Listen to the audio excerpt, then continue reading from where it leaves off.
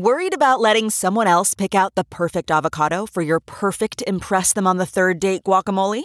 Well, good thing Instacart shoppers are as picky as you are. They find ripe avocados like it's their guac on the line. They are milk expiration date detectives. They bag eggs like the 12 precious pieces of cargo they are. So let Instacart shoppers overthink your groceries so that you can overthink what you'll wear on that third date.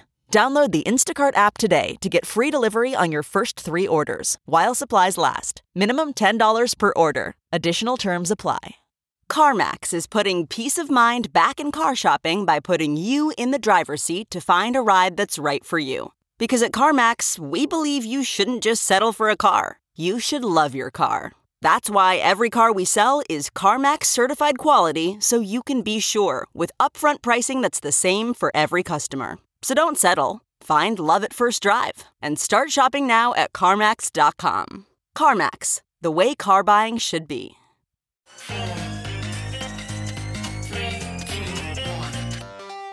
Welcome back to The Breakdown with me, NLW.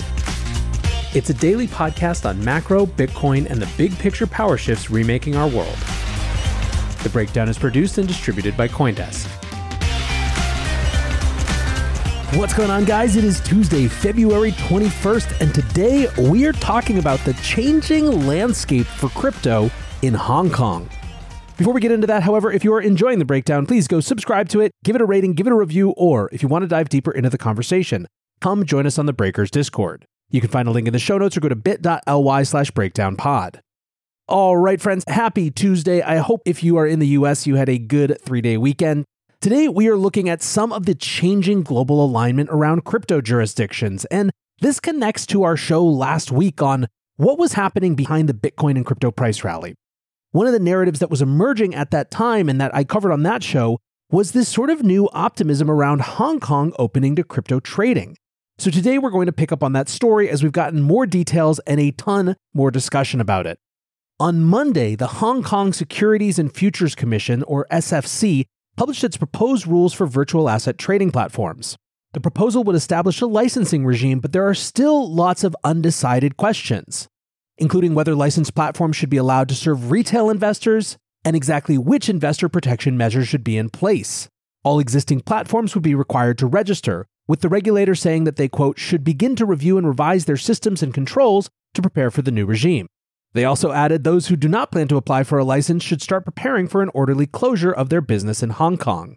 Consultation paper sets out proposed requirements, including assessing clients' risk profile, as well as setting limits to ensure that their exposure is, quote, reasonable.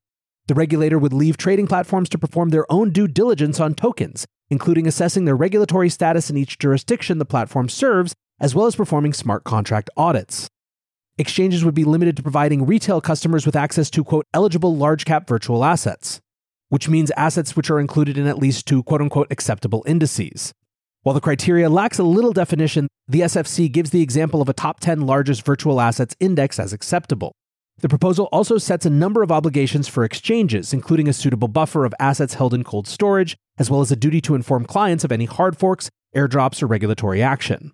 The SFC acknowledged the desire to offer derivatives trading on exchanges, but said that they'll deal with that issue in a separate policy review. The consultation will extend to the end of March with a view to launching the licensing regime in June. Now, aside from fuzzy details, the major story here is that the Hong Kong regulator appears willing to grant crypto access to retail investors. This is something of a change because in November, when the SFC was laying out its intentions for crypto regulations, it seemed like a ban on retail access was in the cards. Many are noting, and I think this is the key part of the story, that while mainland China maintains its total ban on crypto exchanges, the move to legalize and regulate in Hong Kong could signal a significant softening in the Chinese stance towards access to crypto assets. Indeed, according to a Bloomberg article, officials from China's liaison office have been frequent guests at crypto gatherings in Hong Kong. Sources state that their interactions have been friendly in nature, again perhaps indicating a tacit approval of Hong Kong's ambitions to once again become a crypto hub. Bloomberg reporting stated that, quote, the low-key support shows that officials are keen on using the laissez-faire city as a testing ground for digital assets as they keep a tight rein on any such activity on the mainland. Nick Chan, a National People's Congress member and crypto lawyer, said, quote, as long as one doesn't violate the bottom line to not threaten financial stability in China, Hong Kong is free to explore its own pursuit under one country, two systems. Now, there are already some that are declaring a huge sea change in all of this. Justin Sun, for example, said in January, quote, "The changing attitude of the Hong Kong SAR government towards crypto signals a nod from the Chinese central government granting pilot status to HK for some forward-looking experiments on how can crypto be best adopted and localized for the huge Chinese market at large. I'm very bullish on the outlook for crypto in the Greater China region for the next decade." It is worth noting that among all this speculation, there is not yet any real indication of any sort of policy shift on the mainland. Yi Hian, the founder and CEO of state-backed blockchain firm Red Date Technology, said, quote, "As long as it's still under the party's control, there will be no U-turn on China's crypto policy. It does no good to the real economy." Now still, it seems pretty hard to ignore this as a meaningful change in the Greater China crypto landscape.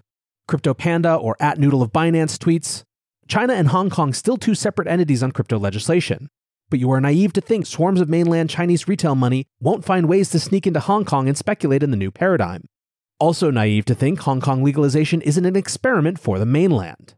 Revikin writes, "HK is a controlled environment where China can interface with crypto without jeopardizing CNY capital controls." And I think broadly speaking, these analyses are pretty correct. So given that, it's worth pausing here and asking what's going on in China, economically speaking, and whether any of it might explain or help point to this softening stance. Right now, the big thing is that China is in full-on quantitative easing mode. Last week, Bloomberg published a piece called "China Ramps Up Economic Support with Biggest Ever Cash Injection." Basically, the big shift in China over the last 6 months or so has been the reopening of the economy. China had been in COVID zero, but made a rapid about-face at the end of last year. As everyone well knows, there are huge economic implications of ending lockdowns. Lockdowns depress demand inevitably, and so now that they're ending, China is seeing increased consumption and, importantly, increased demand for loans.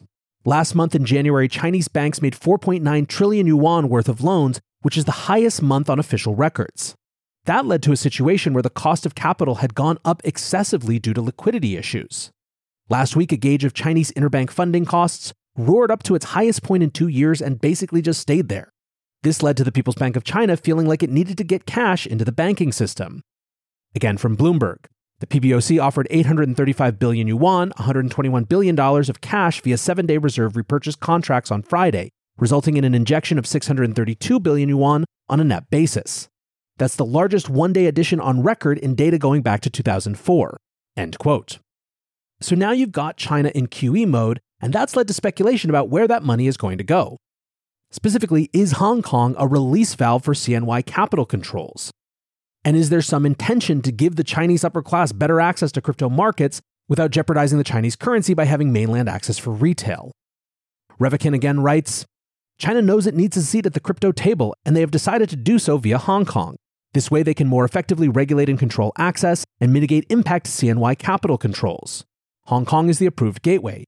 To abstain from crypto is to forego the opportunity to take shots at the dollar. It is, however, a balancing act.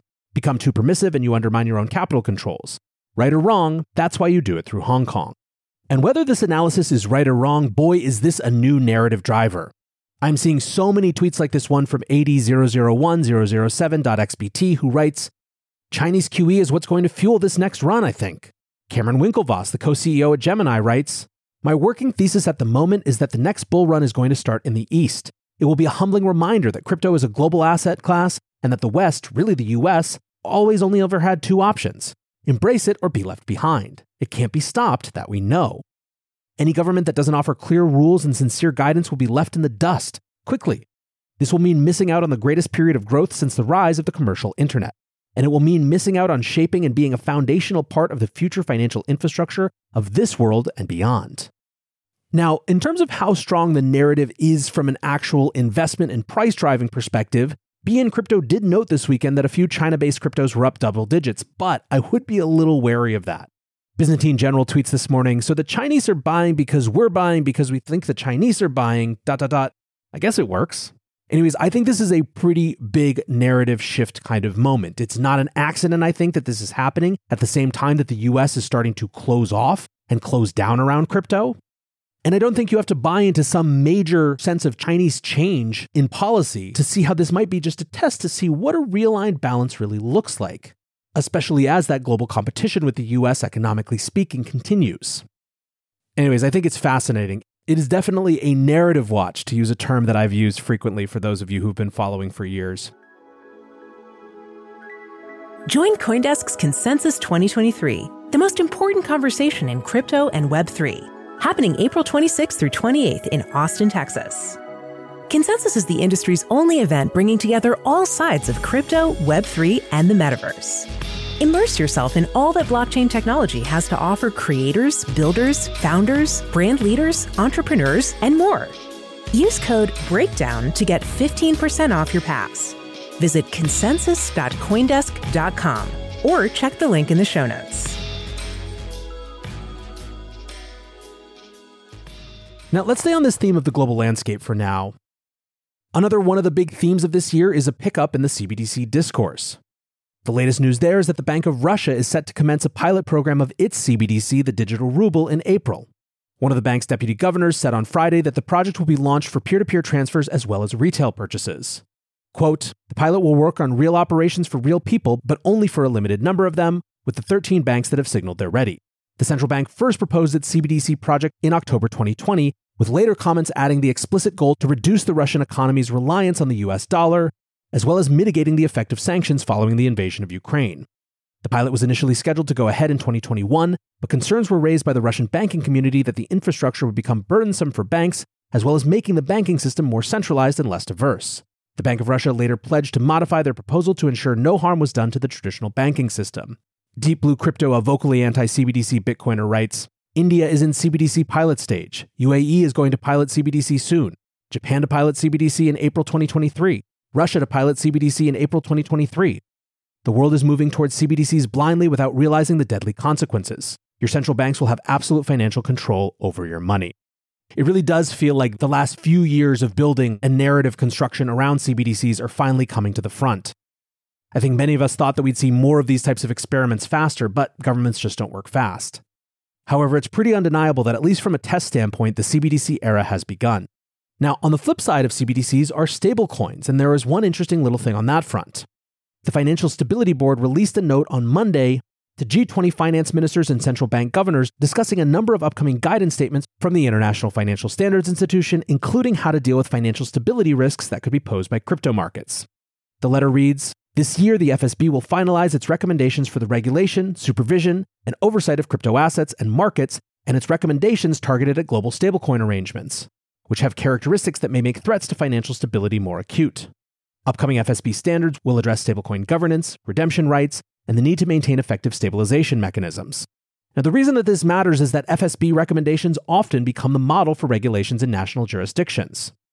Initial high-level guidance from the FSB will be followed by a joint paper with the IMF that synthesizes work done on the macroeconomic and monetary policy implications of digital assets. The FSB will then follow up with more granular policy recommendations to G20 nations. Now, a separate report on DeFi will also be delivered, exploring the need for, quote, proactive monitoring, filling data gaps, and exploring to what extent the crypto asset recommendations may need to be enhanced to cover DeFi risks. The FSB recommendations will take the outlook of, quote, same activity, same risk, same regulation, so will presumably take some steps in attempting to categorize crypto firms into traditional finance regulatory buckets. We've talked before a lot on this show about how there are really two sides to governmental concerns about crypto assets, with one being investor protections and the other, much more significant one, being risks to financial stability. The fact that those are the more acute concerns ultimately is why FSB recommendations actually matter. Now, speaking of stability risks, an interesting piece out of Reuters this weekend with the title kind of saying it all. Quote, IMF says El Salvador's Bitcoin risks have not materialized, but, quote, should be addressed. Basically, the IMF visited El Salvador as part of a planned annual visit and released a statement following which basically takes pains to not admit it was wrong while sort of admitting it was wrong.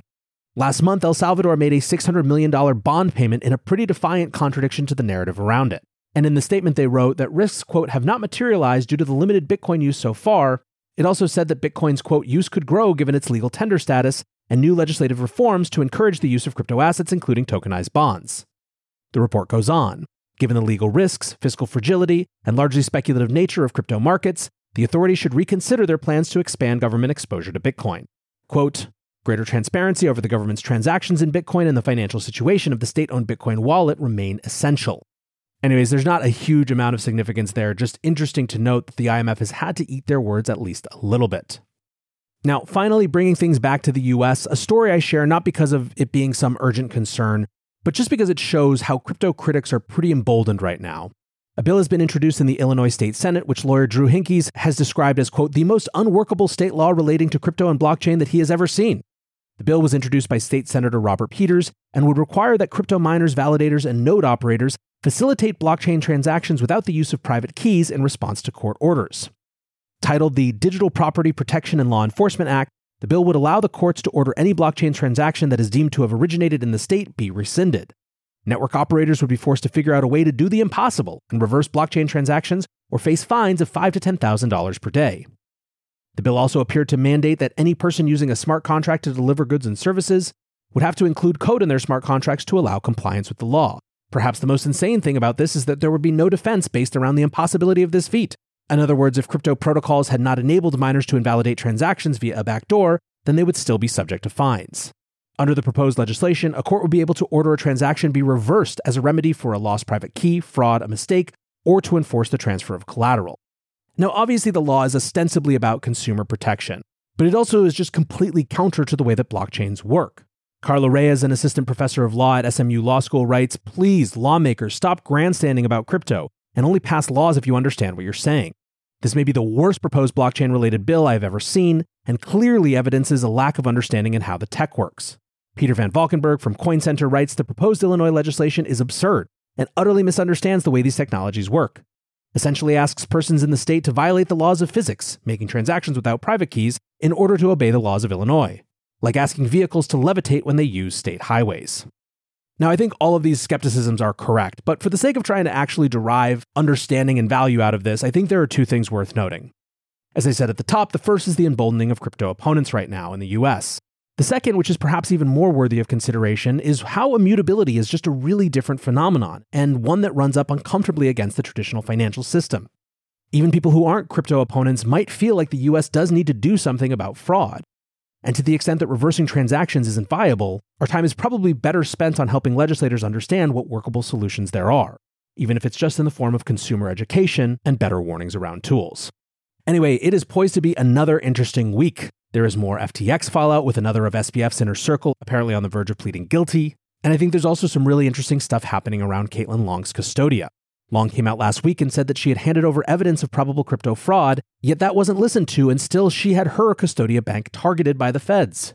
Kraken's Jesse Powell actually went a little further on this line and shared a theory on Twitter. He writes, "I have a theory. Regulators let the bad guys get big and blow up because it serves their agenda.